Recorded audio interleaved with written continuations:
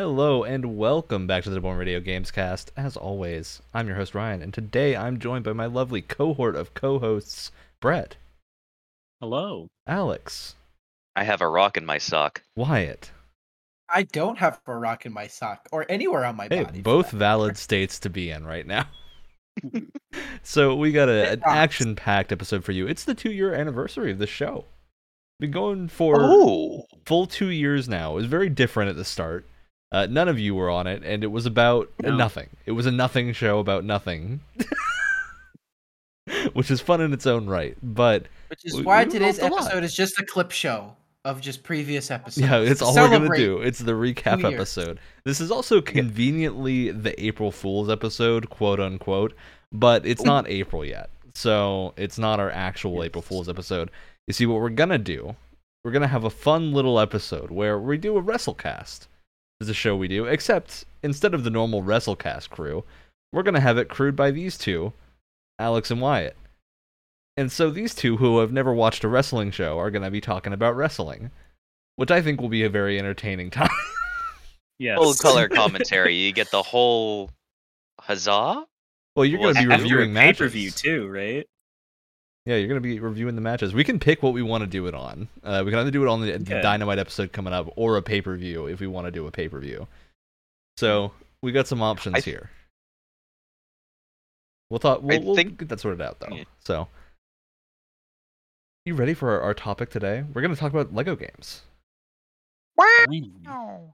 LEGO Star Wars is just on the horizon. It's getting very close. And we're all far more excited than adult men should be.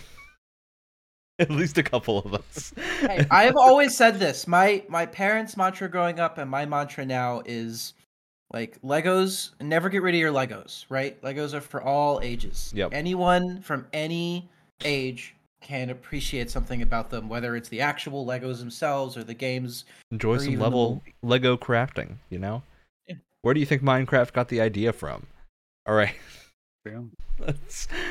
Let's jump directly into the small amount of news we have this week. Nothing super crazy, except for the fact that Amazon Game Studios head has stepped down. Oh, what are they up to? Oh.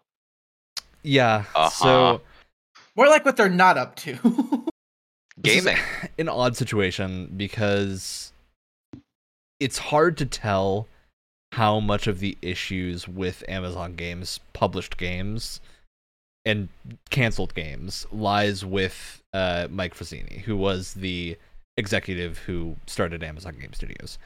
Now, I think this is probably just them cutting cost at this point and being like, this is probably not... Whatever the initial goal of Amazon Game Studios was, this ain't it, Chief.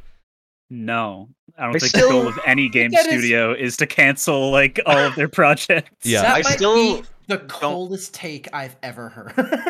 I still don't know how I feel about there being an Amazon Game Studio. I don't like that there's something that big that can just buy up more things. Well, I think that the reality, I feel like this is Amazon realizing the games industry doesn't work like that. Like, you can't just step in and make a game and have people play it. Because unlike like a movie or something, a movie's only asking for 2 hours of your time generally, right? So a bad movie, I might still watch it just to watch something for a little while, right? Video games, though, I'm not going to play a bad video game for very long, and I'm certainly not going to continue to give a bad video game my money. So I think they've realized that it might be more lucrative for them to just be in the publishing business rather than the game production business. I still don't know what the state of New World's going to be after this, because I think New World is such an interesting case to look at, because it's a concept that clearly a lot of people really liked. Huge sales initially, massive like player base that was there, and then just it's died. It's fizzled out to the point where I think they could recapture a lot of that audience if they got it up to par, but how much work is needed to bring it up to par? Probably far more than they're willing to do. So, I think this is player. Oh, go ahead, Alex. Current player count for it is around 20 to 30,000. Yeah, which is like at face value for some games that isn't bad, but New World had millions of players. Like, it is such a massive drop in player numbers. I have to imagine New World did not do good with microtransactions in the store, because the gameplay was just not good enough to support it. Like, when your supporting systems don't work, no one's willing to spend money on your game because they don't have faith that whatever they spend money on is going to work, right? So I think there's just a lot of core issues they have to fix, which I don't know are going to happen.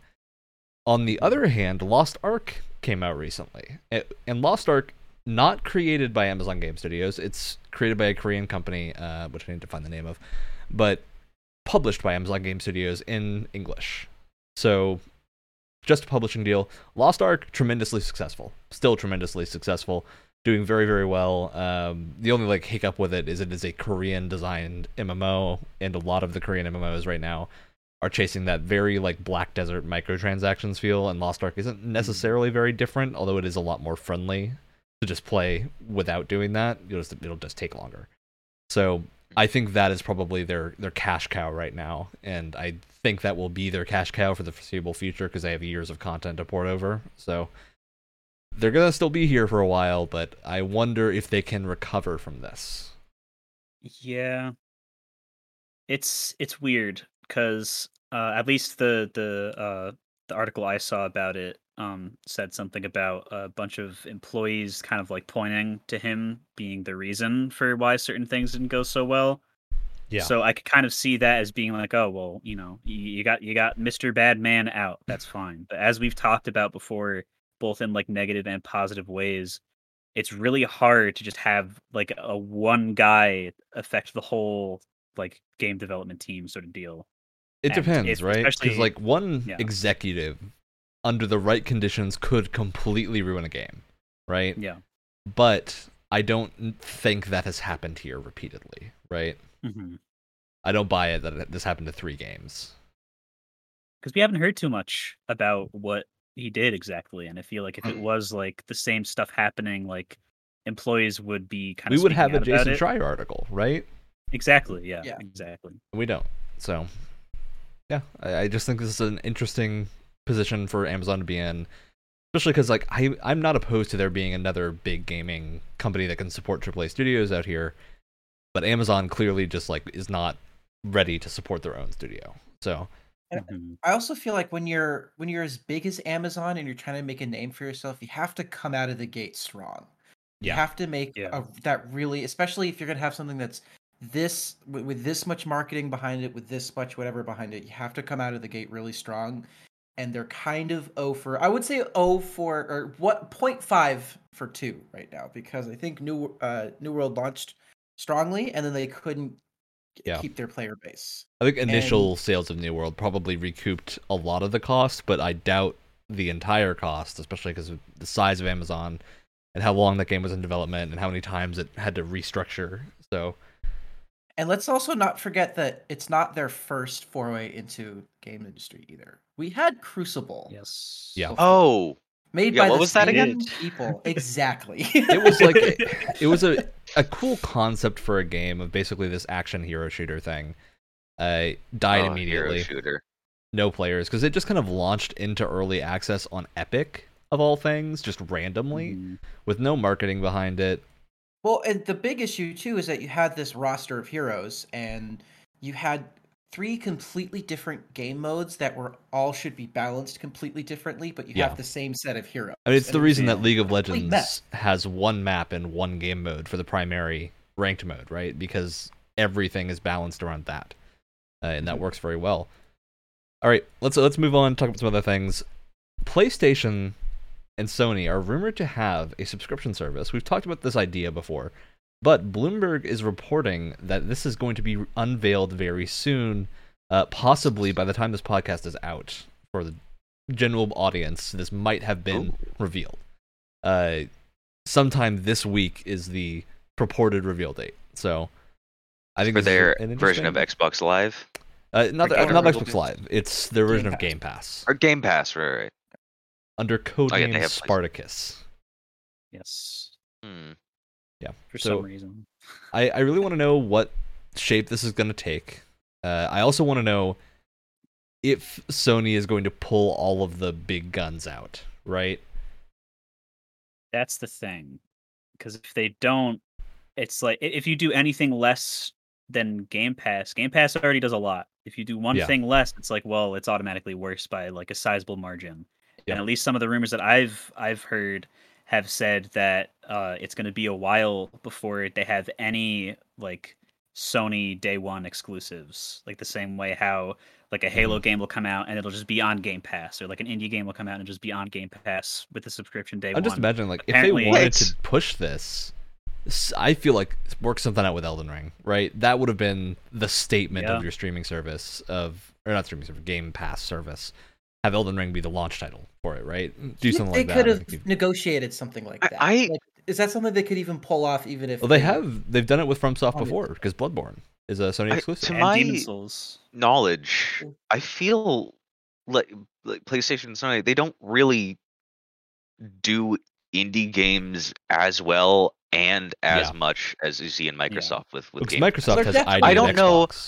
I don't know what they would have to offer their version of Game Pass, because would it just be their major single player titles? Because I'll just buy whichever ones of those I want instead of getting their Game Pass service. I feel like that's what they're going to do, because day one, especially since the PS4's launch, Sony's always been, we have curated, high quality, big budget exclusives. That's their thing. And so I think that's really, they've put all of their eggs in that basket, which is not a bad basket to be in, because you got a lot of good games in that. It's a risky basket to be in. It is a risky basket to be in, because if you can't keep pumping out the quality that they have been for the past, 5-6 years, everything crumbles. But the pricing is going to be interesting, because they have a lot of good exclusives that come out, and they drip feed it over the year enough where they're not like overloading you with like it's like when Ubisoft, like when they have an Ubisoft year and they come out with like 5 games all within like 2 months of each other. PlayStation doesn't do that. It's rare. Like if it happens, it's usually an accident of a bunch of things got delayed to around the same time span. Perfect example. The closest they've ever had of 2 games releasing is Last of Us 2 and Ghost of Tsushima, right? Like those were weeks of each other, I think, something like that. A little like more, around that time frame. So I feel like that is what they're going to be focusing on, because that's their bread and butter. And if that's the case, what's pricing going to look like? Because it's going to be you're going to have to really come up with an interesting pricing structure, or a really good.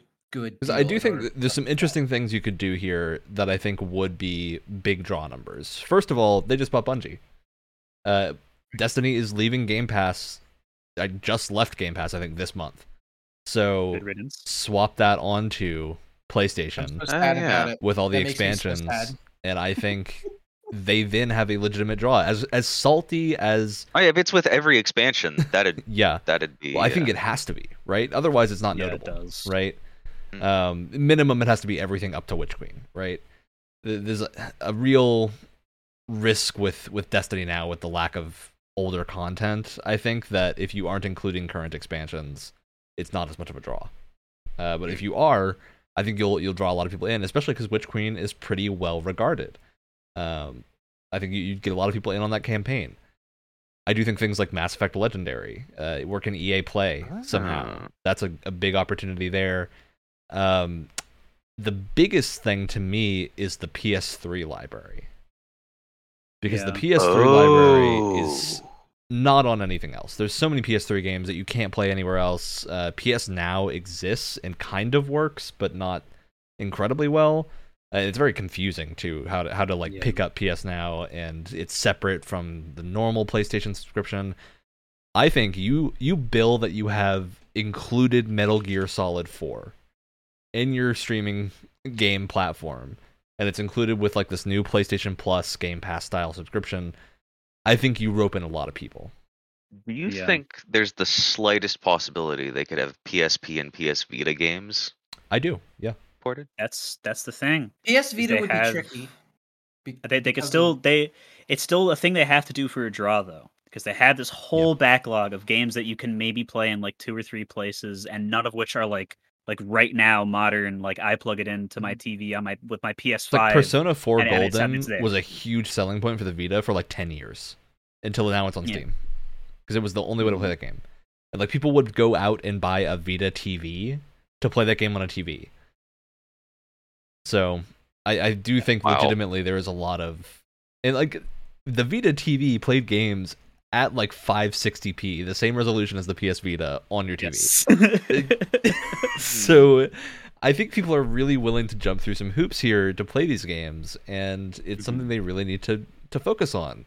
And if Sony does, I think that it'll be a huge success. If they don't, I could just see it dying immediately, at least until they do something better. Because Game Pass is such a good service right now, it is hard to compete with it. I think the main reason for that is that Microsoft put their eggs in different baskets to keep my analogy going. They've reached such a wide, like, most of their games are on PC now. There's so much integration with their entire ecosystem, and it's super welcoming and super friendly to people who haven't even played, games or have really been in that ecosystem before. PlayStation's the exact opposite. So it's made me think a lot too about, like, does something like this even make sense for PlayStation to begin with? Like, if they're doing what you were suggesting, where they look back at PS3, legacy titles and stuff like that, I think that's a great start. But eventually, because Game Pass is just going to keep getting bigger and bigger, eventually they may have to look in another direction. And whatever direction that is, I don't know. But it seems like it's a really like steep uphill climb. Because I think the PS3 library would hold people over long enough until Sony can figure out how to incorporate this first-party major titles as like day one launches, right? So I think that is how this will end up working, is if they do that and go that route, it's going to be PS2, PS3, and Vita PSP titles will be like the draw for a while until we get newer things. Because like there's so many PS2 games as well, and I imagine getting a lot of these to work on the PS5 architecture especially is relatively easy, because you can just emulate it. Yes. At that point, it's powerful enough to just emulate most things. Bring some of the PS2 like JRPGs and stuff that are super hard to find back. Give people a way to play Xenosaga and Xenogears. Like, go back to PS1 and bring these games up in a way that is playable. I think that would draw an immediate audience, because like Xbox did the same thing with backwards compatibility and like adding a bunch of older games over time, and that has clearly worked. So I think they have a lot of opportunity here. They just got to do it. All right. Moving us along, Suicide Squad Kill the Justice League is delayed to spring 2023, surprising nobody. They were very adamant this game wouldn't get delayed, and yet everyone knew it would get delayed. So... No one should ever say that a game won't get delayed. Yeah, Gotham Knights likely than ever now. Is still October this year, unless some delay happens, and I think October... It will. Well, we'll see, because Gotham Knights, I think we've seen gameplay of already. We've seen some more convincing footage. So I think that one is less likely to get delayed, especially if they're going to save it up for like a big E3 blowout. So I predict that's what they're going with that game. All right. Our last, I think, major bit of news from this week, CD Projekt Red has announced a new Witcher game is in development. It's happened immediately after the last podcast. Yep. Within like 12 hours. Yep. Crucially... Go for it, Alex. I don't... The big points of this being the tagline, "A new saga begins." So don't know if it's going to be with Ciri. It's most likely not going to be called The Witcher 4. Probably going to have some type of a subtitle. Yeah, the medallion is a lynx. That's been confirmed. Yeah, it's not the wolf. So it's not Ciri's medallion, because Geralt gave Ciri his. Careful. I mean, I guess that's not the biggest, but I'm just saying, careful with spoilers. Is all I'm saying. Well, it's also okay.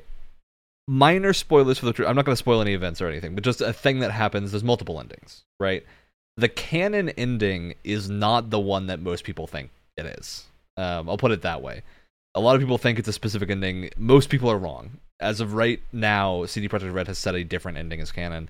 So I encourage anyone to look it up and see that, because that is the thing that I think draws people away from this being a Ciri game, especially because Ciri is overpowered as a character, right? She has space-time abilities. Yeah. You could make a really fun game with that, but I don't see CD Projekt doing it. Fingers crossed you get to create your own character. Story. I don't know. I don't buy that with them. I don't think it's... I'm down for visual customization, but I still want to play a set character, because the writing is so good with it, right? Yeah. Like V. style thing, I think would be okay. But that'd do. I keep it third person, please. Yeah. I don't want more companies to jump on the character creator bandwagon just because they can, because I think it does inhibit your writing sometimes. Or maybe not character creation, but have a customizable, appearance as far as Geralt's was. Like being able to change hairdo and things like that. Yeah. God, I loved the real-time growing beard. It was so fun. Now, here's the other thing. With this announcement, they've also announced that they're going to be using Unreal Engine 5. Yes. And what is it? The Red Engine, I think it's called? Yeah. Smartest decision they could have possibly made, because I don't think anyone ever wants to see a game made in the same engine as Cyberpunk ever again. It's clear that engine did great with The Witcher.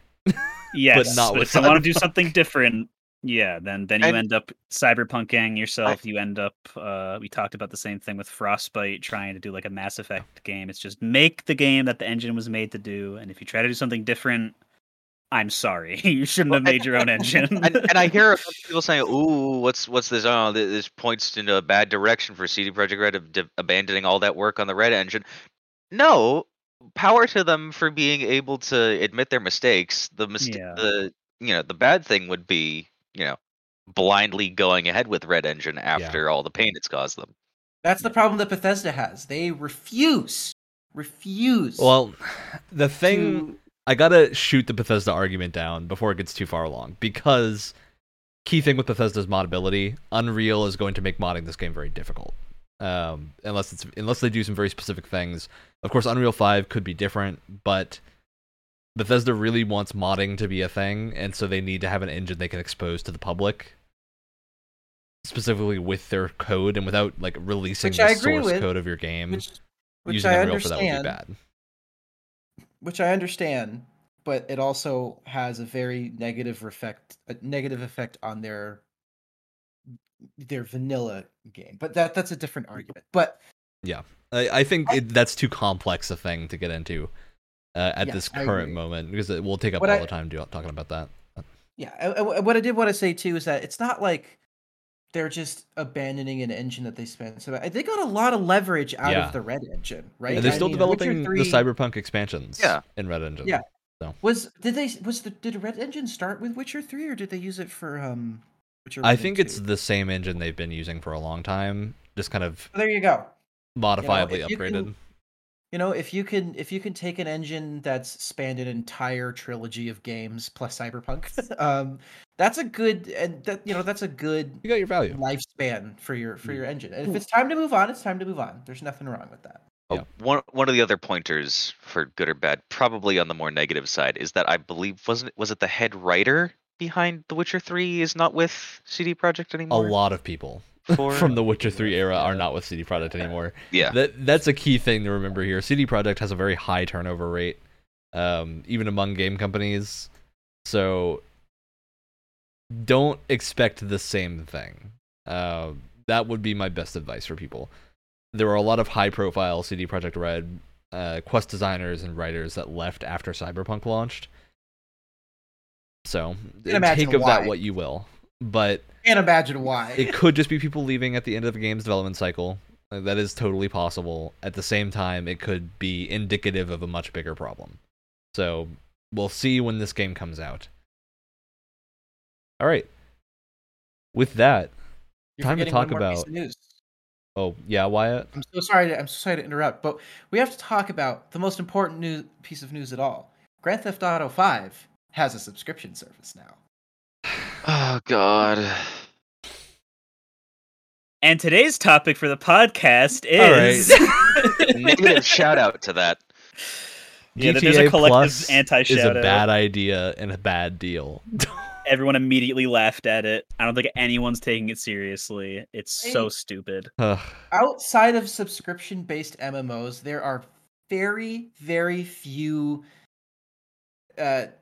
real applications for something like this, especially in Grand Theft Auto, which has been going on since 2013 and hasn't needed one until this moment. Until they've already announced that they're working on the next one. Why would you get it now? Until people have been begging for them to stop and just make the next one already. Now they're adding a subscription model. Well, I imagine they're adding the subscription model because it's very cheap to do, right? Oh, I'm sure. Need to put a lot of effort in for this. I think that's probably what's happening here. All right, moving past that, the only other actual bit of news I did have that I glossed over, Nintendo is discontinuing Dragalia Lost, which was their big foray into the mobile market aside from Fire Emblem Heroes. It's not succeeded. One gacha game I play. Dragalia Lost, from what I heard, I've never played it, but I've heard it was a decent game. It's dying. They're done with it. It's I thought you were just ended there. Decent game. Yeah, it's done. So what you're saying is Dragalia Lost. Yes, it did. Nintendo has also shown desire to get out of the mobile market in the current landscape. They might become the Fire Emblem next. As do many of their fans. Yep. All right. So we play games on this show, and today we're going to talk about Lego games and licensed games. So of course, our game this episode has to be, what property do you want to see a Lego game of that doesn't have one? Elden Ring. I feel like those kits would be pretty bonkers. Hey, imagine that's the Elden Ring easy mode. It's Lego Elden Ring. I think that would be fun. It'd be a fun time. It's still the hardest Lego game ever made. And alternatively, I'll say if you would rather see Lego sets of a specific property that already exists, you can throw that in as well. That's what I would want to do. I want some Final Fantasy Lego sets. I have a real quick obvious one. Avatar: The Last Airbender would make a great Lego game. Bring that series. Honestly, it doesn't even need to be a Lego.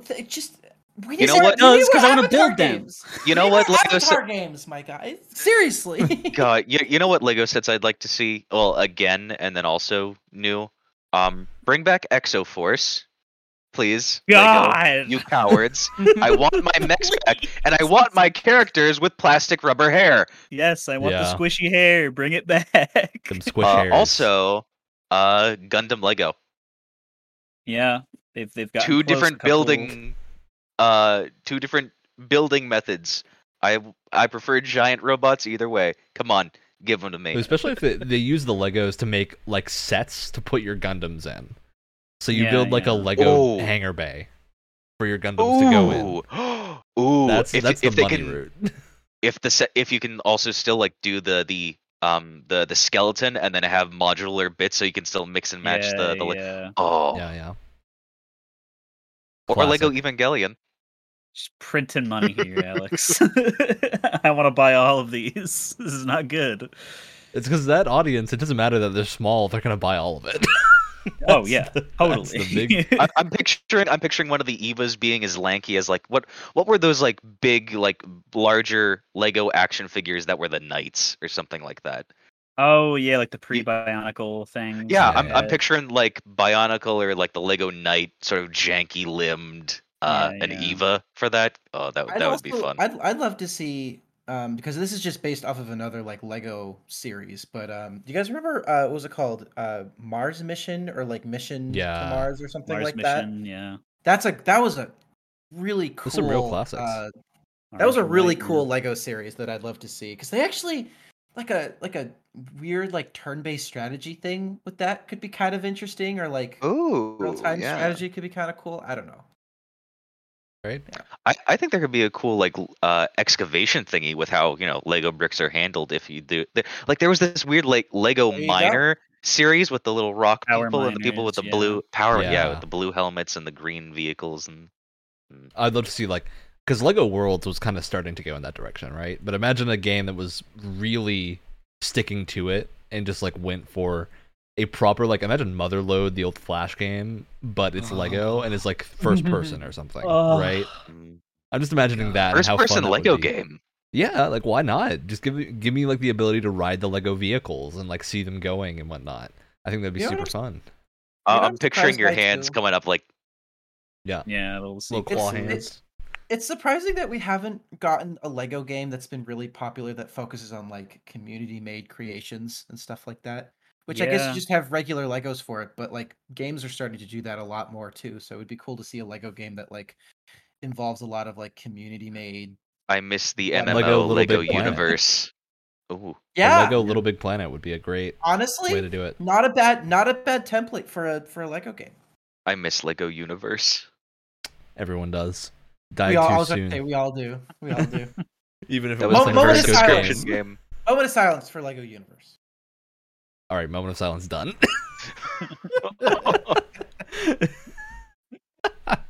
All right. So, any other thrown into the ring ideas for Lego games or Lego sets you want to see? We mentioned it just kind of offhand, and I know there's an indie one coming out, but where's my AAA Bionicle game? Where's my large level, maybe even open world Bionicle game? Why can't I go across Motunui? Where is it? Lego? Has there been any more news on the like most recent Bionicle game in development by that one indie studio? Not very recently. The fan projects has been like blogs and whatnot about it, but nothing super interesting, I think. At least to the layperson. It does look good.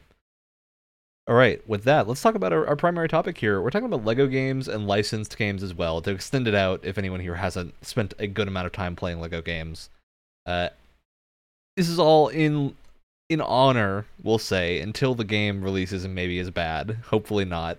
The Lego Star Wars Skywalker Saga game that's coming out that I think has attracted a lot of our attention just for being, it seems like what happens if you just handed the Lego team a lot of time and money and told them to make a really good Star Wars game. Yeah. They're like, so guys, what's our budget for this year's Star Wars game? Yes. 5 years. And no, but like specifics, like how much money? It's like, how much do you want? George Lucas just walks down with a blank check. Got my George Lucas checks here. You can put however much you want on here. I can afford it. It's fine. Never touched a Lego brick in my life.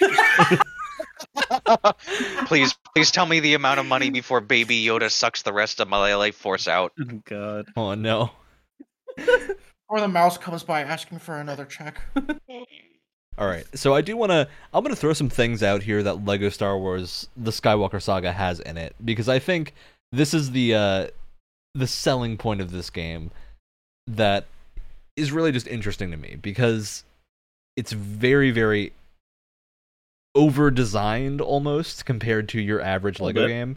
Because I, to refresh my memory, have gone back and played a few Lego games over the past couple of weeks. I just earlier today played some Lego Star Wars: The Complete Saga, the original one, went through The Phantom Menace. Good man.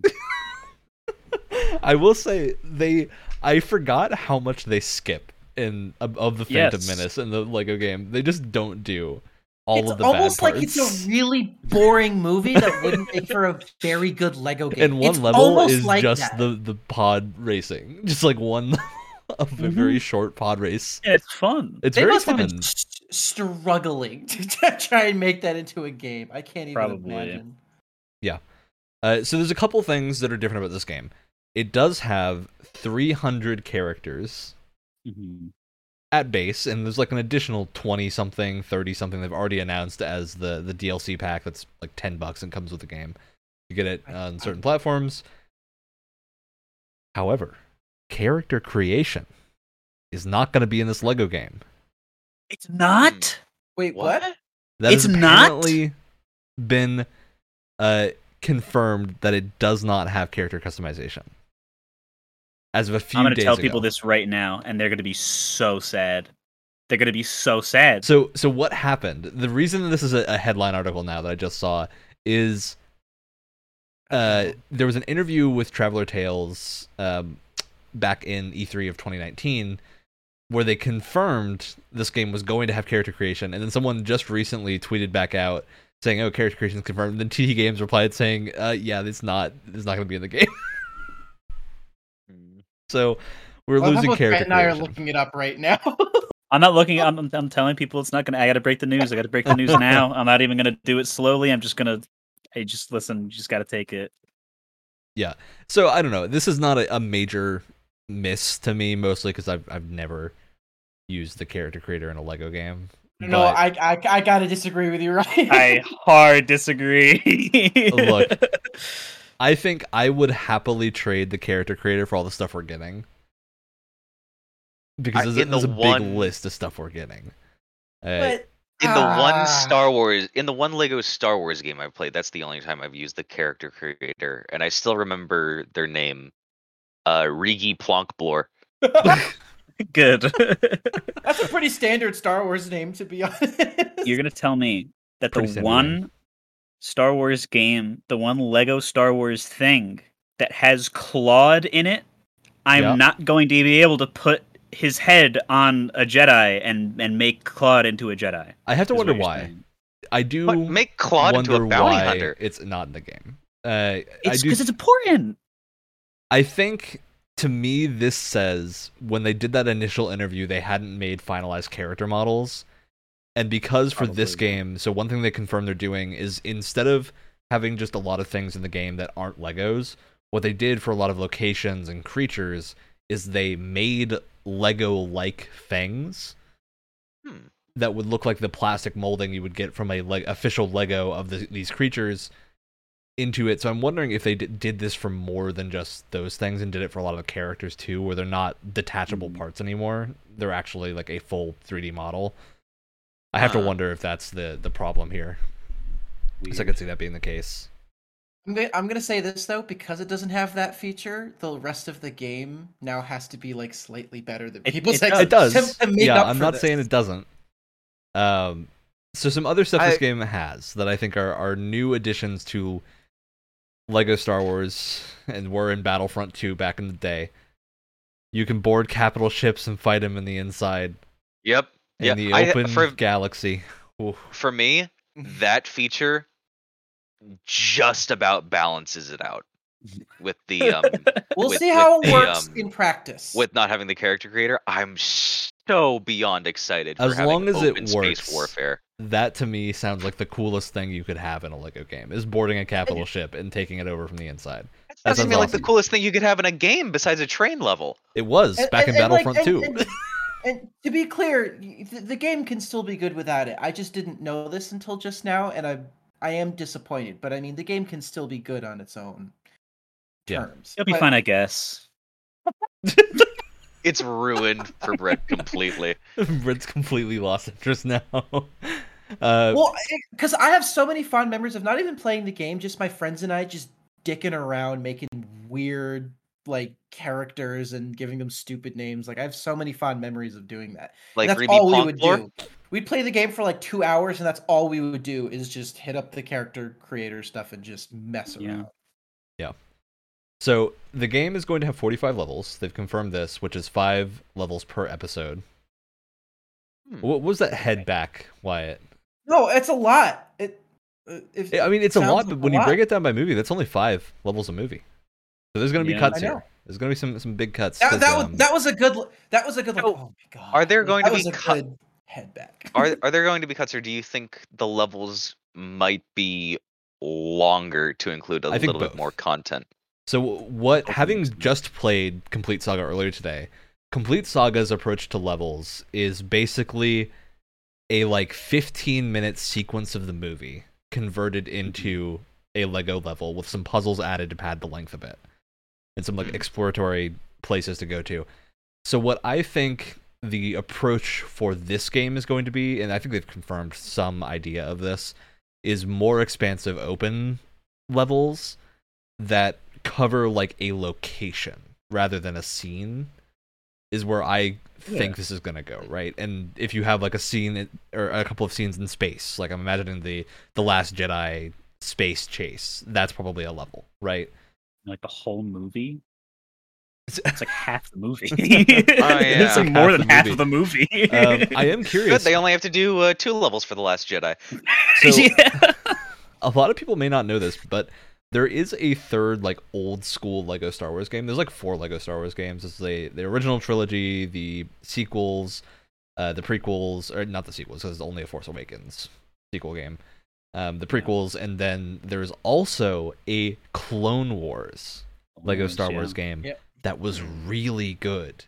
The Clone Wars Lego Star Wars game is my favorite Lego game, because it has like RTS battles you could do, and it had this thing where you would, because a lot of Clone Wars episodes had characters doing two things cooperatively but in different locations, what they would do is allow you to hot swap between locations by swapping characters. Ooh. So you'd get like this comic book feeling flash across the screen when you swap characters to like a different area of the level, and you'd be like cooperating with your other character to do things, which I think is a super cool idea. And I could see that being used to some effect here if they do something similar where you have those locational swapping things to kind of address the issue with how do you convert these like 2-hour movies into 5 levels per movie. Because for some movies it's definitely easier than others. I think definitely most of the original trilogy you can hit all the core moments in those movies very easily in 5 levels. But like, I can't imagine what Revenge of the not Revenge of the Sith, Return of the Jedi is going to be a bonkers one, just because of how much happens in that movie. Yeah. I think Attack of the Clones is going to be super weird because there's so much in it. Rise of Skywalker, I don't know what Rise of Skywalker is going to look like. If we're going up the assumption that these are going to be like 5 levels that are like areas from these movies, like I wonder how like they're going to stick to that, because some movies just like have so many or legitimately like too few, and that there's it's weird. It's going to be weird to see what they cut or what they have to just like kind of finagle in to make each game have, or each movie have 5, because like, I mean, even for Empire Strikes Back, that movie goes like everywhere. It's so good because it just goes everywhere in one movie. I don't know. There might be just like 5 places, and my brain just can't like coagulate them together because there's so much back and forth, and I'm just thinking about the plot in a very short amount of time right now. But like that specifically, and some of the worst ones, Rise of Skywalker especially, like I don't know like how you're gonna. You go to like 10 different planets in that movie.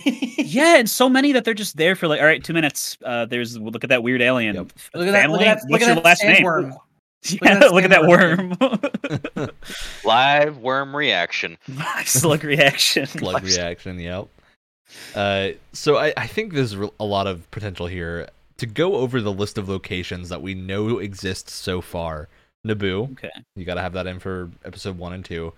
Tatooine, obviously. Coruscant, which I'm glad that's to see. In every single one of them. Coruscant, you say? All of these planets are like explorable outside of levels. Like they are essentially miniature open hubs, which is I think it would be very exciting. I think it would be. God, I wish they have Alderaan in there. Just as a Alderaan death screen. Is not in this list. Just as a death screen. It can't be. We do have Kamino. You go so there, you just immediately we're gonna get a Kamino die. level at some point, which is interesting. Geonosis, I think, for the big battle on Attack of the Clones, obviously. Makes sense. Kashyyyk 100%. For another big battle on Attack of the Clones. Utapau, Mustafar, Yavin 4, Hoth, Dagobah, Bespin, Endor, Jakku, Takodana, D'Qar. Dagobah. I don't know what D'Qar I have is. no idea what the last 3 you said. Starkiller Base, Octo, Kentonica, Crate, Agent Kloss, Pisana, Kajimi, Kef, Beer, and Exegol. Bless you. Some of these names to me, I know we've seen them, but they are such a silly set of names. Yeah. Oh, okay. D'Qar how else is are you in gonna Force name Awakens, where the Resistance Operation base is. Okay. Oh, okay. I mean, how else are you gonna name your sci-fi fantasy epic planets? Really, they have perfectly fitting names that you just can't remember because there's too many of them. Yep, I do think there's a fair chance a lot of these are not going to be the full explorable planets. No, they're probably going to limit that to like 3, maybe. Well, it's more than 3 because you can see the galaxy map. They've shown the galaxy map, and the galaxy map is the explorable places. If I can find, I'll try and find that while we're talking. But yeah, the list of like fully explorable planets is slightly smaller. I think a lot of those are going to be like vignettes and levels and whatnot. But just the sheer scale of this game is very staggering. Yes. I do have a question. Given this, because this feels like in many ways like the last word in terms of like Lego Star Wars games, because we've gotten individual ones, and then we've gotten like collections before, but this feels like they probably haven't said this, but they're like, if they just ended with like, this is the last Lego Star Wars game we're making, and we're just putting everything into it. Yeah, like it feels a lot like that. It's almost like the Smash Ultimate, where it's like, okay, this is it. It's all here. Yep. Don't ask for it anymore. Everything is here that you could possibly want from this franchise, from these 9 movies. Yeah, we're putting it in here, and that's that. Yeah. I think they do have a route to expand here because Star Wars has started going in other directions now. Especially Clone Wars has like this huge cult following now. Mandalorian is obviously massively successful. Yeah. I think you have Bad Batch has also been doing really well, and they're making character packs for a lot of these characters, so they clearly have the gameplay mechanics worked out. So I wonder if they're going to go the route of releasing some DLC, or maybe just a different game down the line that is covering specific areas in depth. Because I think like so many people would be into a Clone Wars or a Rebels game that covers a more significant portion of the a Rebels TV show. Game? Absolutely. Especially because like Rebels, I think has some really interesting moments that you don't see in the best way because the TV show is not planned out the best. That's putting it lightly. Well, Rebels is that's the first season. It gets better. Yeah, after Rebels after the first season is a lot smoother, but that first season I think is a major stopping point for a lot of people.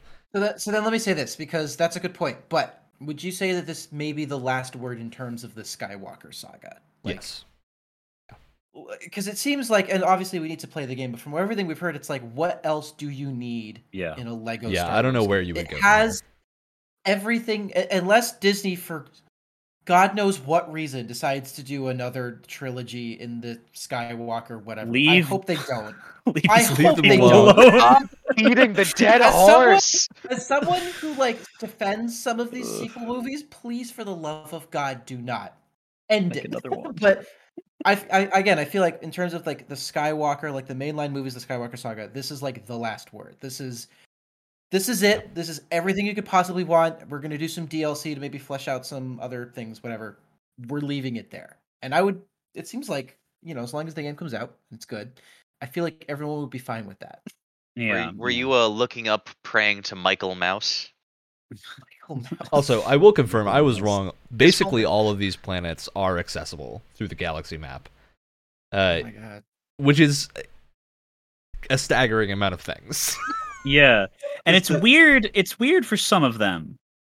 Is Yavin 4 actually on the galaxy map as a fully explorable? Why? That's not even one room is in the movie. 2 rooms is in the movie for Yavin 4. What is Yavin? Well, you say that they made a couple of rooms. You say that they've made a Battlefront map out of that for both the original 1 and 2 and the newer 1 and 2. So. Yeah, but we're going off movies. It's I have a feeling a lot of these locations are going to be a lot smaller than others, right? Coruscant and Tatooine are obviously going to be the big boys. Yeah, I would hope there's that difference, because I have to question, because we don't have the game in our hands yet, right? And I would like. What is the point of making Dakar a travelable to location? Yes, in the galaxy map. Are these other places going to be there? And it's oh, cool, I can explore this. I've always wanted to explore this. Or is it going to be, I wish I could just kind of explore Tatooine more instead of having some of the developer time and energy be put in this area that isn't really all that fleshed out or great. And I have to wonder, because all of this is a long list of really cool stuff that, just like Wyatt said, if it's successful, you don't really have to make another Skywalker centric Lego Star Wars game. And importantly, it's also, there's a few key missing things from this map. The biggest one is the Death Star. So the running theory right now is that the Death Star is going to be classified as a capital vehicle. Okay. That you can actually pilot. That's cool. What? Maybe, I'm not going to make any. You get Alderaan and you can blow it up, Alex. What? Pardon? Because excuse me? The big ships are confirmed to be vehicles that, to some degree, you have some ability to enter and possibly drive. So Alderaan was vehicular manslaughter. Yes. Yeah, 100%. I need to follow up with what I said, though, with a big, giant butt. because I like it. Is it juicy? Things, well, you're not going to like it because the big giant but is the flip side. Is that it comes out, it has, this list of things, but it's like, oh, cool, all these open areas. They all feel like a miniature Final Fantasy 15, and they're just big, and there's nothing in them, and they're poorly structured, and there's so many, but they take so long to get through. It's a risky thing to just go out and do all this big stuff. I think, I don't know if Traveler's Tales has made these games, but there have been certain Lego games in the past few years that have come out that have like open area design. That there's basically just like a Lego GTA that came out pretty recently. That's apparently pretty fun. It is good, but like, at the same time, good game. Yeah, I've heard good things, but like the scale is huge, and the risk factor because of that is huge. Yeah. And I gotta have a little bit of worry in the back of my head. Like, you're gonna do all this. This could be the good last Lego game in Skywalker having to do with NIST, or this could be the bad last Skywalker Star Wars game, and that it'll just come out and be like half baked. And when something like this complicated is half baked, it could be very, very destructively bad, and I really don't want it to be destructively bad. To add on to that, I feel like one of the things that makes Lego games so good is that they're very reasonably scaled for what they are. They aren't these massive, like, AAA open world stuff. They're kind of more traditional linear platformers with some open areas and hub worlds and stuff, but they're very modestly scaled. Especially for the subject matter for Star Wars, they're pretty modestly scaled. And so this is the first time we're going to see something, because they've had, like you said, they've had open world ones, like they've had like open world superhero ones, they had Lego City Undercover and stuff, but nothing like this. And so we'll see. And we do have confirmation to some degree of some of the pilotable ships. So we know the Tantive 4, which is the big cruiser that you see very first thing in Star Wars, is a spawnable, pilotable ship. Why? See, because I'm just thinking, why? Because they're covering. Because like we said, this is their last hurrah for the Skywalker saga. They want to cover everything. What does anyone want to do in a Star Wars game? I also feel like this is building out a foundation for other Lego games, that it feels like they can take a lot of these things that they've put here, like the third-person shooter mechanics, the combo-based combat, and just pull that into any setting they really want to. Obviously, some of the animations need to be edited and whatnot, but it feels like they've created a framework here that will work really well for a lot of settings. Like, I've seen some people suggesting an Indiana Jones that has this kind of combo-based combat with like whip stuff. Be super cool. Obviously, like a Harry Potter game like this. I don't think that's going to happen because Hogwarts Legacy is coming out, but there's a lot of potential here for other franchises. Like, I would love to see them redo the Hobbit Lego game. That's not amazing with this type of combat. Especially, like, imagine playing Legolas in a Lego game and like actually aiming your shots, Legolas, and doing some crazy stuff. Yeah, like there's so much potential here, but that's also the thing that concerns people, right? That this is the operative word, and why Brett was comparing this to Final Fantasy 15. Potential is dangerous, because if you don't meet the potential, you've set everyone's expectations sky high and then not hit them. I do think, based on what they've already shown of this game, bare minimum, this is going to be a fun romp in the Star Wars universe, right? Yeah, even if all of these like open world things that they have don't work well, you have 45 levels of Star Wars to play through that are probably really good, right? So I don't think they're at as big of a risk as a lot of people think they are, but I could definitely see this turning out for the worst if it's not executed well. And I only bring up that concern because part of what makes these games so charming is their very like modest scope. And this doesn't have that, which isn't a bad thing. It's just we'll have to see how it goes. And of course, the big question is like the scale of explorable ships and whatnot, because obviously you can't build out the interior of every ship in the game, right? It's not feasible. There's a reason Star Citizen is taking forever to come out, because they're trying to do that, and it's a stupid idea. So there's a limit to scale here, but there's some games that I think do this well. X4 is a space sim I've talked about a few times, where the big shtick is you are first person all the time. You can enter every ship in the game and like walk through parts of them, but generally that is limited to the docking bay and the cockpit, right, in the bridge. Makes sense. They limit it to areas you can go to. They've added some new stuff, so there's like now there's a yacht you can get that has like an explorable pool and whatnot and things like that, where certain ships have more areas you can look into. But all you really need to get the scale across is a bridge and a docking bay, right? That sells you on the size of the ship you're on, and you don't need these huge explorable interiors. So I certainly think they can limit themselves on what you're exploring and still have a really good game. Because in Battlefront 2, when you raided a capital ship in Battlefront 2, it was literally like 2 rooms. It was like the docking bay and like it connected. And that worked perfectly. Like that is all that I actually want from this, is the ability to land in a docking bay, get inside, and blast the core of the ship. Right? That's all I need. There's really nice to have details, and then there's extraneous details where like this is just so unnecessary. It's also like maybe you only do it for certain ships, right? Yeah, which that works. It's like the Star Destroyer. That's why maybe you build that out a little bit more. But. Yeah, that's why I bring up. It is up, kind of a big place, Like why the Tantive 4? Probably, I imagine it's because that's gonna be part of the first level of the game, right? So they're already gonna have an interior for that ship. Yeah, but you're gonna be on the inside. No one drives the Tantive 4. Like I'm not saying I don't want to. But I'm just saying, with a game with 45 levels, with like 30 of them being open to some extent, is like you got. It's like you said, you got to have these limits of having like not even too much for the player to do, but just like too much that the devs bit off compared to what they can chew. Like I understand, like inside of Star Destroyers, that's fine. If you make one inside of Star Destroyer, you've made the interior for every single like different Star Destroyer, like all 20 different variants that there've been throughout the entire franchise. You could make the excuse that they all look the same. No one would yell at you.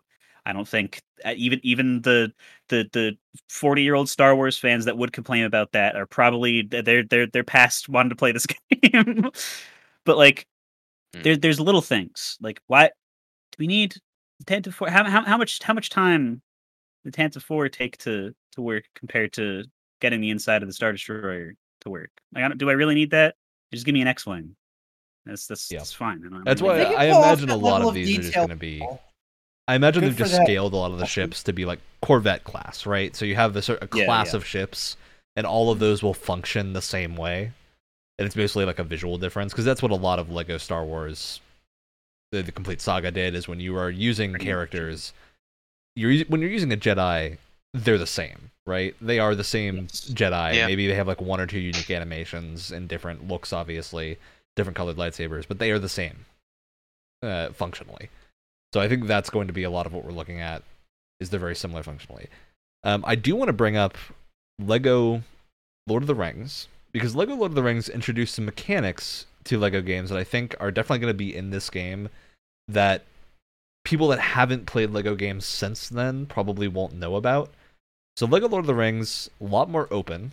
The explorable world in that game is like the entirety of Middle-earth, essentially. You have basically a miniature scale recreation of Middle-earth that you can fully walk around. You have towns, like full towns. Bree, like the little town that you visit at the start of the Fellowship of the Ring and find Aragorn there, it has like side quests. You can go there and there are characters with side quests, and they're simple, but they're there and there's a lot to do and there's many things to interact with. So there are Lego games that have a similar scale to this that exist, at least on a smaller level, right? But in the open world scale, I think that's something to kind of look at. Is I have a feeling a lot of these worlds are going to be about the scale of Bree in Lord of the Rings, where it's a relatively small space, but with a couple of different things to do, some characters to interact with, some things to unlock. It's like a big thing in Lego Lord of the Rings is you do a side quest and then you can unlock the ability to get a character. And specifically, they did that for a lot of characters that aren't in the movies but are in the books. So Tom Bombadil is a big character in the books who isn't really in the movie just because it's an extraneous arc to the purpose of the movie, right? But he's in the Lego Bombadil is so big lore-wise, though. Yeah, he's a huge deal lore-wise, but it doesn't matter for the movie. He's essentially God. Yep. But you can get him as a character in Lego Lord of the Rings by going to do his side quest. So I have a feeling that's the opportunity to bring in a lot of characters that you wouldn't normally see or wouldn't interact with. Is they're going to have them have like a little quick fetch mission or something that you do to unlock them. That's my prediction. That's how we're going to unlock Finn as a character. The minor character Finn. Yeah, there's this tiny part of me, and I love these Lego games as much as the next person does, but there's this tiny part of me in the back of my... There goes another wall panel. There's this small part of back of my brain where I'm like, I kind of wish we could get these games, like these quality of games, as just like, instead of Lego Lord of the Rings, it's just a Lord of the Rings game. Instead of it being Lego Star Wars, it's just a Star Wars game. Yeah. And again, I love Legos as much as the next person, but like, it comes down to money, right? That's the big thing, is the Lego art style lets you budget your creation time. And maybe it's even less about money and more about just time spent, right? Scalability is a huge factor. Yeah, with a Lego game, you can get really crazy with the scope of what you do because you have to spend less time on certain things, right? Yeah. It's not that I don't understand why they aren't doing it, because I do, because you can't... To make this scale of a project with, like, maybe if it was in like a cartoony art style or even like a realistic art style, would take like twice as long, because you don't have that same scale. Because I'm saying the exact same scope, right? I think the exact same scope, if you set your expectations low, not as a consumer, but as the company making a game, right? Look back to Battlefront 2, Jedi Knight games, KOTOR.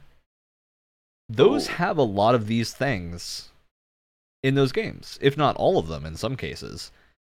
The real question mark there is just, well, the graphics are worse. Yeah. And a lot of those games were made under insane time crunches, right? Like a year, 2 years at the most. So KOTOR 2 was an impressive turnaround considering how little time. What I really think has happened is the games industry, especially the AAA games industry, and I say this as someone that likes AAA games, is just super focused on visuals and like pushing the boundary of audio design, visual design, how many details can we fit into a scene. Stop. But Ryan, just stop. Is the game fun to play? Is the game still fun to play? I would love it if Ubisoft came out and released a game that just looks like The Wind Waker.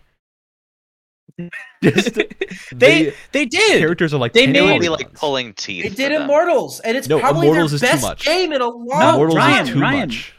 Ryan, they made Grow Home, Grow Up, whatever. Yeah, that was made by their tiny little indie team, and that game was amazing. It's great. It's literally everything is made out of blocks. It's wonderful. It looks great, and there's like 1 million hours of content in that game to explore everything. And it's the Ghost Recon, the Division 12 came out the month after, so no one played that. Who cares? This game's gray, and the guy has a beard. Imagine guess what? We're putting NFTs in it. Hurrah! Give a game 3 years of development time. This is my pitch to EA and Ubisoft. One of them do this. Use visuals the exact level of Battlefront 2, the original, and see how well this sells. Because I think they would be surprised, especially if they're using an IP that people like, at how well a game that just literally take the assets from Battlefront 2, maybe up-res them a little bit, but don't adjust models, don't adjust anything, limit yourself on how many effects you're putting in and lighting and whatnot. Just release something that doesn't look as good. Yeah. And I think you would be stunned at how many people would be interested in that. And here's the other thing. This is a less extreme example, right? But go the route that Ghost of Tsushima did. If you look at Ghost of Tsushima as from its visuals from a technical perspective, they're not the most impressive character models. They're not, the most impressive textures you've ever seen or whatever, but their art style is incredible. The color palette is amazing, and it carries that game so far. need the most you don't need to see every single pore on someone's face. It's cool, and when you see them, but it's unnecessary. That's kind of a cool detail, but it is so unnecessary, especially when a lot of your games don't even have that great of a story to begin with. I'm looking at you, Ubisoft. So if you don't have the greatest facial animations, it's not going to matter because you guys suck at writing stories anyway, so it doesn't matter. Yeah.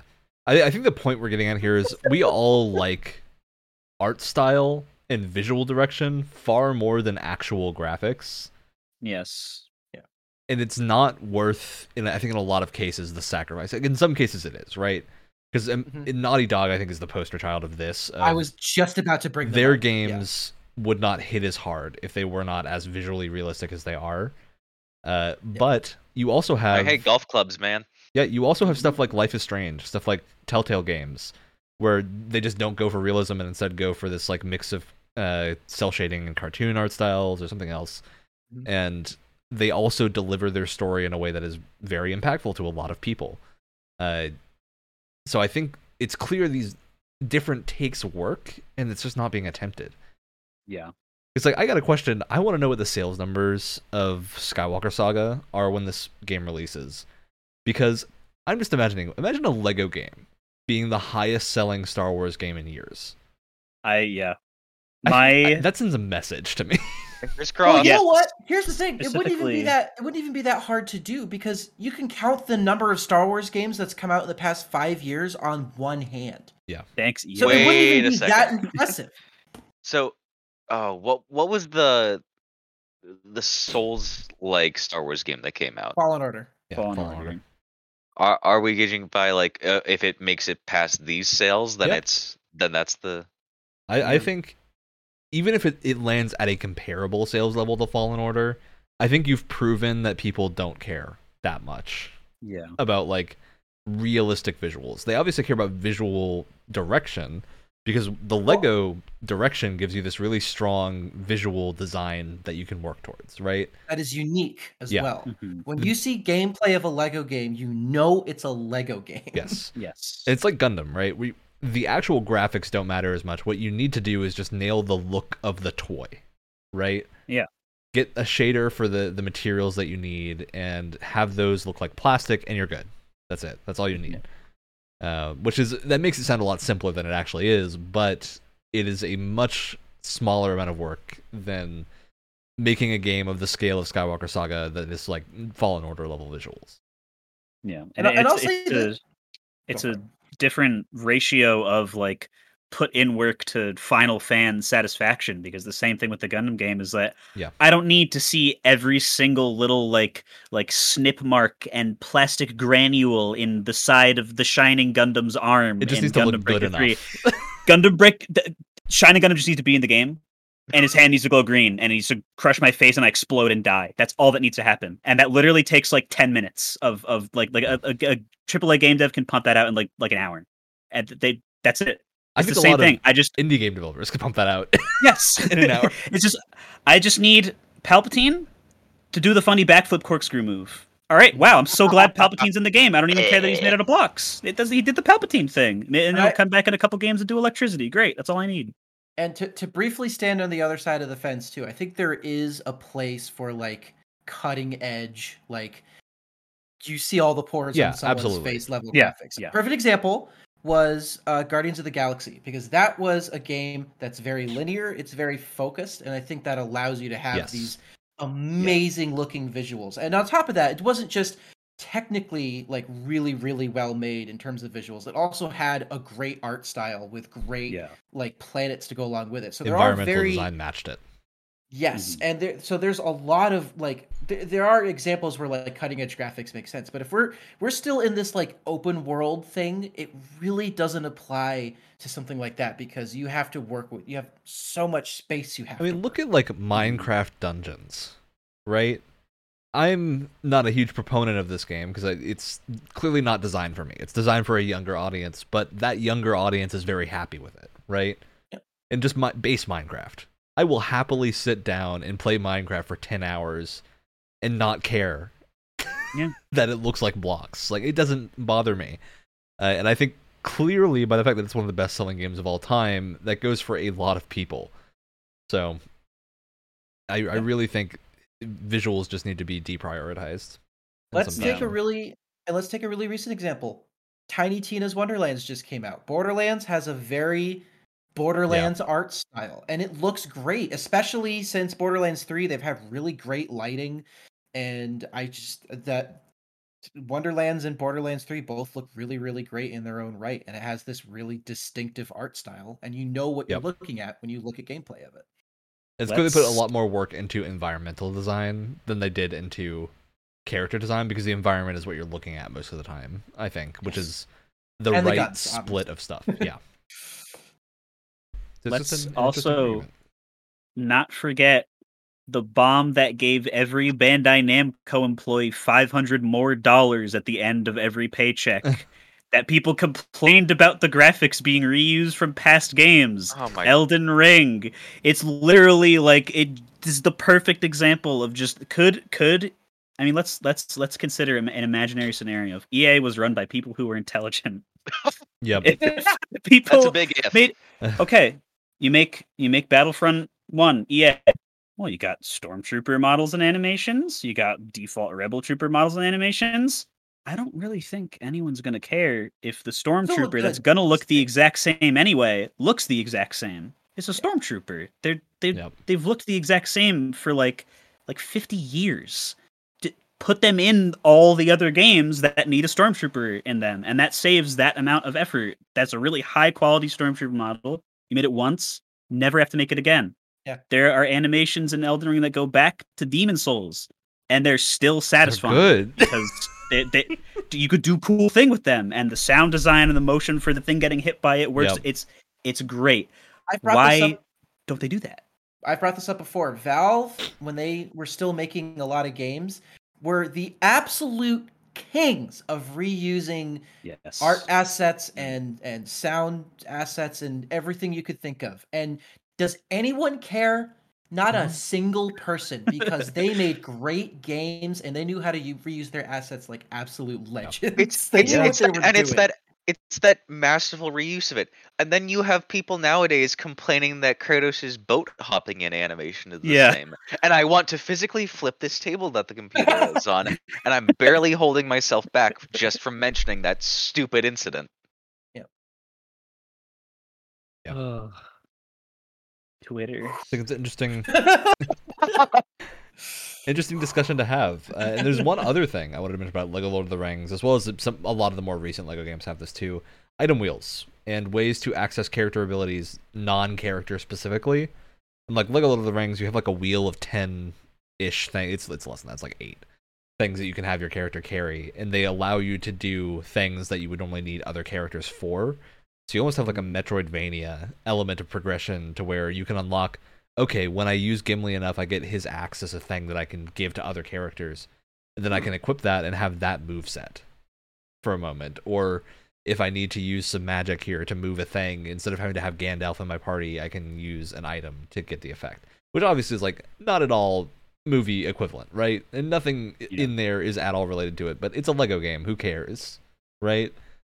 I feel like this is the same benefit that Tiny Tina's Wonderlands does of being a D&D game, where you can just say it's a LEGO game and just have someone pull a hammer out of their pocket and nobody bats an eye, right? Yeah.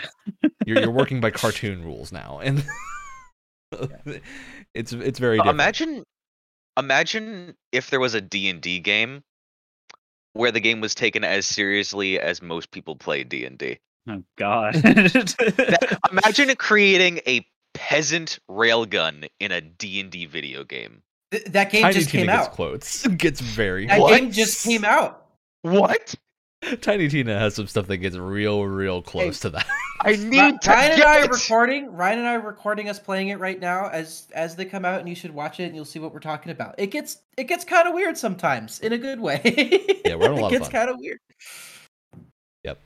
So I just want to see more variation, I think, is the key thing here. And having a LEGO game come out and hopefully do well and just have some core like variation from other games, especially in the art style department, I hope will make a statement in that developers don't need to be so one-track minded about what they're doing. And I think this is only a problem really in a lot of American studios, particularly. It's Western AAA. Because everything is kind of following the same market share of products, right? And they're going after the same audiences.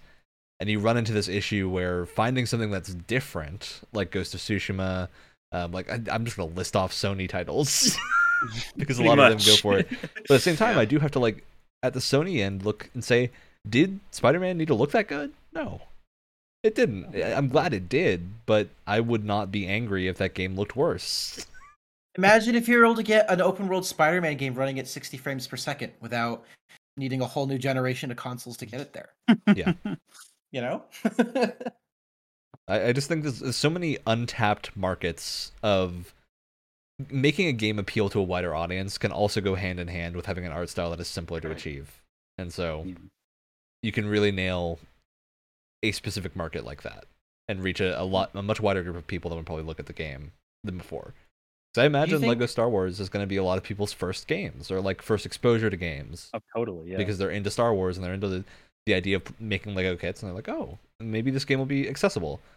And they're just good, accessible kids games, but they're also games that can be played by anyone. They're much like Lego themselves. They're good for any age. I do want to call out some of the previews for Lego Star Wars, because I think a few specific previewers talked about the new combat system and that it feels extraneous and that you don't need to use it at any point. I think that's because it's a game designed for kids, right? And I think the idea here isn't that you need to correctly mesh your light and heavy and force attacks together to like dodge an enemy soul style.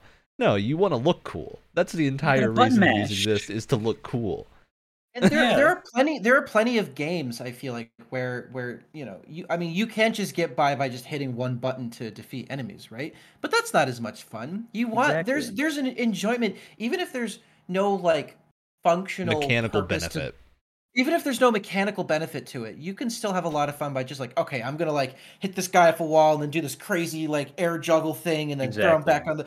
That's still fun, even if you're not. If you watch previews, this move people do with some of the Force characters, specifically the evil ones, where they like grab someone with the Force, throw them behind them on the ground, and then like backflip stab them. I'm like, that's cool. The coolest thing. Sick. I'm gonna do that every chance I get, just because it looks cool. Totally. I don't care if it's good. Exactly. It just looks fun. And I really think that's where a lot of companies go wrong. Is I don't care if mechanically it isn't always better to do this. I just want it to be an option that I have access to. You want to know a beloved, really, really like popular, like best-selling game where that exact thing is there? Go for it. Breath of the Wild. Yeah. There are so many insane sandbox physics things you can do to get rid of enemies. You can just go up, use your sword, and, thwack them around for a bit. You can do that if you want to. Or you can make your own catapult and huck boulders at them from half a mile away. Or you can learn the glitches that exist in that game and shield surf your way into the sun. You can launch yourself on said catapult boulder to Hyrule Castle. You can fly using a minecart. It's just the level of ludicrousness they allow to exist in that game. I think it just really ends up having a lot of fun, right? It's perfect for a Zelda game too. It somehow if you want just a straightforward, I'm going to go up and hit this guy with my sword, that's there. If you want to do some wackier shit that really may not make you a better player but is more fun to do, it makes you a better person. There's nothing wrong with that. Yeah, nothing makes wrong. You a better person. There's nothing wrong with a combat system that allows for like player expression through combat, even if it doesn't provide any kind of mechanical. I'd also point to Metal Gear Solid 5, the game that like is still, I think, kind of in the position of being the best stealth action game that has come out gameplay wise. Yeah, because I think the benefit that had is you can complete every level in that game naked with no items spawning in. Totally possible. Mm-hmm. But they give you so many toys to play with that of course I'm going to spawn in the mech suit and roll around in the mech suit and blast something with tranquilizer darts from the mech suit. Of course I'm going to go ballistic on one mission and summon an attack helicopter for no reason, because I can. It's an option they gave me and I want to see it at least once. I mean, at this point, you're contractually obligated to do the fun way of taking out Quiet and spawn in a box above her head. Yeah, it's the only way to go up against her now. It's just allowing your players to have the option of doing weird things in combat is always, I think, unless you're going for like a super tightly controlled experience, like Sifu or something, right? Mm-hmm. Then you don't need to worry that much. Nobody cares if the game's that balanced. And it's a great way to introduce kids to those to those types of games where those combos and those mechanics do become more important later. We're introducing you to the concept that you don't just have to hit one button to defeat an enemy, and it's a perfect way to kind of lead up to that. Yep. So you get that intrinsic reward of things just look cool. Exactly, yeah, which is probably most important when you're playing a game than anything else, probably. Which brings me, because I want to declare a future topic right now, but I forget what the term of it is, and I have a feeling that the Designery boys will probably remember.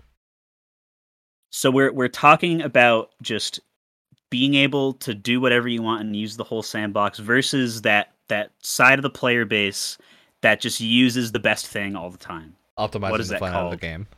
Yes, exactly. I forget if we did a whole thing about that, but I feel like a couple of games recently have come out where not the games themselves, but the communities around them, like maybe, I'm just going to use Elden Ring as an example because it's the one that's in front of my brain, where it's like, previously you have the niche community of people who are just used to the Souls games, fine. Elden Ring comes out, huge success. A lot of new people are playing it. A lot of new people are playing it however they want. But the PvP in that game specifically is kind of getting ruined by people that are just using the super optimized, like crazy item and weapon combos that there's no way the devs could have like tested all the kinks out of, because they're just insane.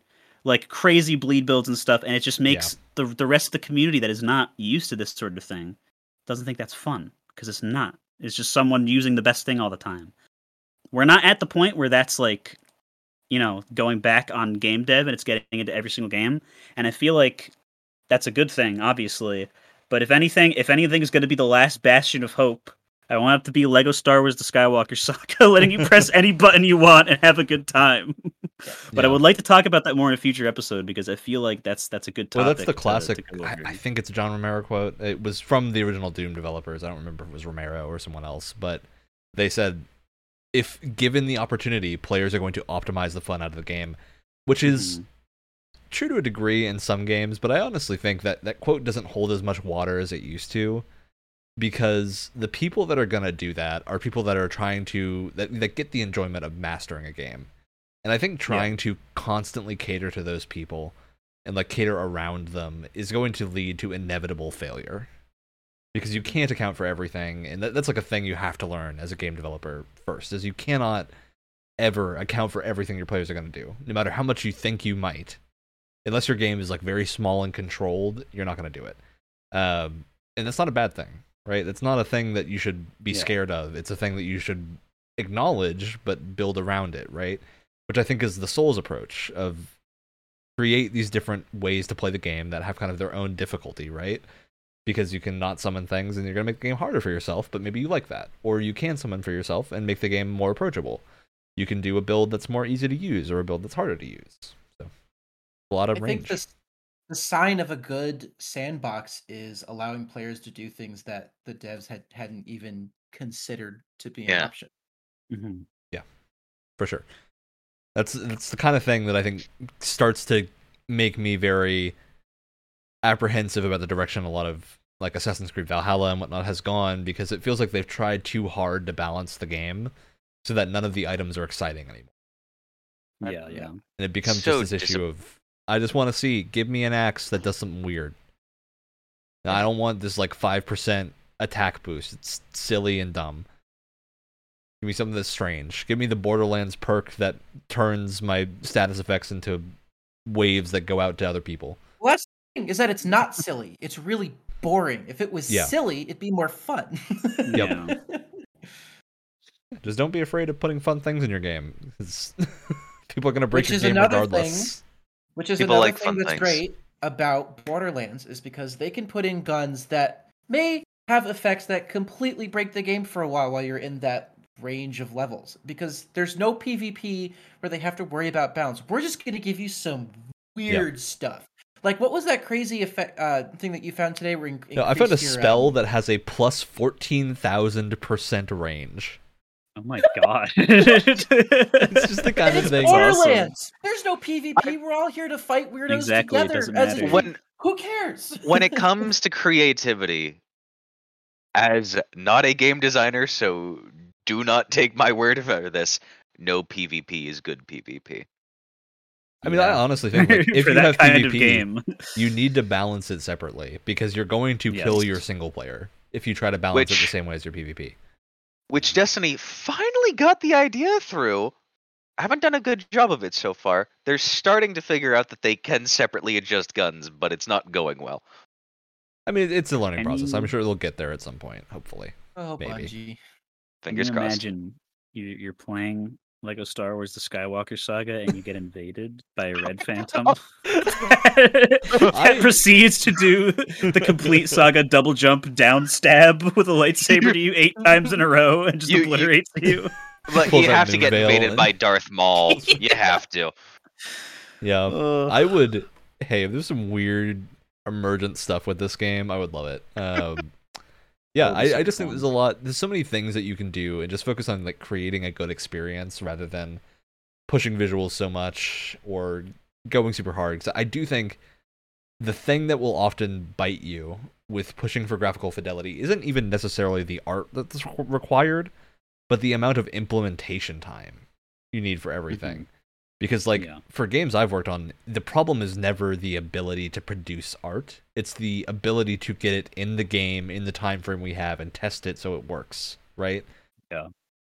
It's unique, because every time you have an asset in a game, you need to work out a way to get that asset there. And a lot of AAA studios have the benefit of working these out very early on, and so they can iterate quickly with things like outfits and whatnot. You still need to check for things like clipping. It still adds testing hours. There's tons of things you have to do with every time you add an asset. Audio is a nightmare, specifically because you have to balance everything. It's a total nightmare to get your audio levels completely correct, because you might have a system outside that works well. As soon as you throw it in an engine, it's liable to break. It's just a thing that happens.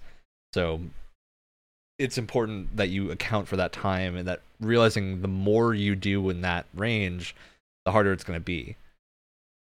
So I just think it's an important consideration. We've hit on a lot of our topics here. Now, I do want to take a moment to compliment some other non-Lego licensed games. I think the Batman series had the right idea from the start, right? They knew what to go for. And Batman Arkham, very different game than Arkham City. But they changed the right things to make it have that same feeling, be a lot bigger. You get the whole Arkham City to explore, more expansive levels, combat slightly changed, slightly better, but not a drastic shakeup. And of course, they appealed to the comic book nerd in all of us by giving us tons of costumes. And how do you get those costumes? By playing the game. You have to buy them for $15 a pack? Look, or subscribe to Batman Plus? Playing the complete saga earlier. Wait, no. It's Batman Beyond. I got so excited playing the complete saga because I unlocked Watto as a character that I could buy. And that to me is just the joy that you want in your game, right? Watto. Is me going over and realizing, hey, I unlocked Watto as a character I can play as now. Thank God. And he does this goofy flying. And I'm like, oh, I unlocked Sebulba's racing rig for pod racing. I'm going to, of course, buy that. And I'm like, I just want that kind of satisfaction. Give me the hidden character in a game, right? I feel like this is, even if most of the characters in this 300 character roster are terrible, I'm down for that. They're there. I want to play the Gonk droid in a level. It's going to be awful, but I want to do it. It's the equivalent of the Dark Souls level 1 run. Yes, the Gonk run. They need to bring back run any percent. The Super Gonk. All the stupid settings you could unlock in the complete saga. Yeah, they're all the dumb settings are back. Thank God. They're here. Those not enough games had like that's a level of sandbox that very few games that come out nowadays are cheat willing codes are to just done with do. now. Like games don't do cheat codes anymore, and that's a shame. That's unfortunate. Or they monetize them, and that's even worse. Or you're Doom Eternal and you have them as a collectible, which is what you should do. Very smart. Which is very smart. And I'll also give a shout out to Tunic there, as they turned a cheat code into an accessibility option of making it so you don't die. What? Regardless of how much damage you take. What? So there's an accessibility option to make it so that you cannot die in Tunic. Which I think is honestly a good way to preserve the feeling of the game without making it impossible to beat. Right? Yeah. For people that need it. So it's a simple solution. Take me all my power to stop myself from saying in full seriousness that's a setting that Wyatt could use. Taking me all my power to stop myself. I was waiting for someone to say it. I was waiting. Hey, if Dark Souls ever gets a difficulty option, I honestly think that should be it, right? Don't change the game at all. Damage. Just have an option thing that's just like, okay, do you not want to die? Here, you just won't die. Souls prepare to never die. Just make it so you can't get achievements when you're doing that, and then nobody's angry. I think that's the key there. If you're talking about licensed game, I feel like Witcher is technically a little bit. Yeah, Witcher's based off of a book series. It's a weird one, and the circumstances. Go for it. With The Witcher, the first two books are short stories. Essentially, they're kind of the short stories that form a cohesive whole. Yeah. They're an anthology series. Anthology. I feel like Lego games can do anthologies really well. Yeah. Mm-hmm. I mean, it's functionally what they are. Yeah, a little bit. Well, the interesting thing, and I haven't read the books. I've always wanted to, and I just haven't sat down and done it yet. But for what I understand, Witcher 3 specifically takes place after all of the games. So, which is okay, really to clear up how the Witcher canon works real quick. Put us all on the same page. So the Witcher books, mostly completely unrelated to the games. That you can kind of disregard everything in the books compared to the games. Wyatt, stop doing your wibbly wobbly thing. I've read the Witcher books. The games ignore a lot of character traits, flat out, because they don't work as well on a visual medium. They also straight up change the names of some characters. They change the names of characters. They completely change the role of a lot of characters. Like, Ciri in the books is a child. She's a little child. Did you know Geralt, before the Trial of the Grasses, used to be a redhead? There's so many weird things in the books. They're very good, but they're a different thing, right? And I think that's the good decision that CD Projekt made when they made these games, is they went, we don't need to just do the books again. Well, here's the other thing, is that it's technically speaking, and yes, it doesn't follow everything, but the events of it take place, what they do take from the books, right, is everything that's happened before Witcher 3 came out, right? So they took specific things from those stories. It's The Witcher 1 takes place after the books. All the Witcher games technically are after. And I can't speak to Witcher 1 and 2 because I've barely played any of them. But for example, it's like from what I remember, the whole backstory of like Yen and Geralt and the Djinn were all in the books, from what I remember. Yes. Right? Yeah. It's different, but yes. So what's good is that okay, we're gonna take specific things that we want in terms of like world building and background for the characters from the books. We're gonna take what we want, and then everything's gonna be set after. So we can take exactly like the meat in the potatoes out of the past and just use. And if it doesn't work for a video game, get rid of it. We don't need it. Which if Witcher wasn't, and Witcher was like a very well. They were plenty popular as a book series, right? But if you took something like Star Wars and tried to do that, like people would freak out. Yeah. And so they had the benefit of taking a franchise that wasn't like obscure by any means, but wasn't on a certain level of popularity. Yeah, and they're able to be like mainstream. Yeah. And we're able to take what we want and make the story that we want and just build off of what we think is important for our story. And that's kind of a really cool thing, actually. And I kind of wish that more adaptations and interpretations of stories did that, because it's a really smart way of doing it. And it clearly worked in Witcher's favor. And it appeals to both groups of people, too. People that have never played or never read the books, and people that have read the books, because even if you're not covering the same source material, you've got new stories to tell, right? You can do your own thing. And I think that's more interesting from the approach of someone coming off of reading books. Unless, of course, like, it's difficult per series, right? Because The Witcher has an interesting world and that you can really grasp onto, and you don't really need a specific plot line from the books to follow. I imagine with something like Lord of the Rings, that might be a little bit harder, unless you go the Shadow of Mordor route and just go crazy, right? Just go do something completely different. It's hard to tell a similar story without just telling the same one. So I do think it changes based on what you're doing. But Star Wars clearly, I think, is one of those settings. You can do whatever you want, right? Yeah. Nobody here is going to care if you completely disregard the movies and just do something different. As long as it brings your characters to Tatooine at some point in your story, you can do whatever you want. That's the fine. Grounding factor. As long as the planet blows up at some point and your character visits Tatooine, you've got a Star Wars story. And you see a lightsaber, you've got a Star Wars story. Or lightsaber. Yep. A weapon from a more civilized age. Exactly. Yes. Exactly. Yeah. All right. I think we've covered most of our topics here. Any other things people want to mention before we're jetting off? Nope. Great. Really. Shoutouts time. Okay. I got one ready to go. Go for it. Do it.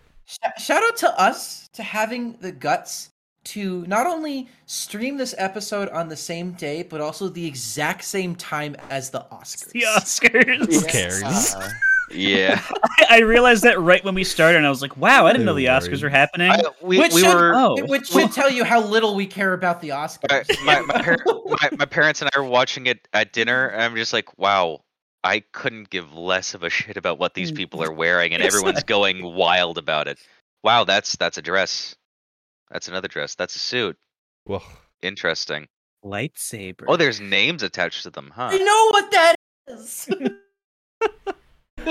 All right, who's next? I'll go, I guess. My shout out is going to be another game series that I want to see in Lego because I didn't get enough of it in live action. I want Lego Firefly. Oh, that'd be interesting. Give me Lego Firefly. Now I'm imagining what like a Lego Expanse series would look like. How weird that would be. Yeah, that would be great. All right. Lego Stranger Things? Lego Stranger Things, yeah. Yeah. Okay. So, Brett, do you want to go first? Or do you want me to go first? Up to you. You get the call. Okay. I mean, my shout out's not very good to end off on. All right, well then do it first. Because it's not. I just shout out to Trent Reznor and the Nine Inch Nails because it's the only thing I've been listening to for the last 3 days, and they're very good. Right. So I don't. If you're one of those 5 people on planet Earth that hasn't heard of Nine Inch Nails before, yeah, they're pretty obscure. They're pretty underground, you know. Yeah. I gotta bring a shout out. I think I might be one of those 5 people. Oh no, Alex, gotta fix that. I gotta shout out a good little YouTube channel I stumbled across this morning called Food for Dogs. That is a wonderful elderly woman talking about and unboxing JRPGs and niche games like Rune Factory, and it just brought me so much joy to see that this is a thing happening. And it's called Food for Dogs? It's called Food for Dogs. Yeah. She's just so happy to unbox these little anime characters. And she has like a full playthrough of multiple visual novels. Yeah. On her channel. It's incredible. Major shout out to that channel. It's absolutely wonderful. I love to see the non-traditional YouTube channels that pop up occasionally. So with that, we've hit the end of our show. As always, Tuesday morning, 7 a.m. Eastern Time on the podcast platform of your choice. Catch the good old Borderlands Tiny Tina Wonderlands playthrough going up basically every day right now. We have the next week of them already scheduled. So great game. Yeah, very fun game. You beat it. It's very good. You beat it already?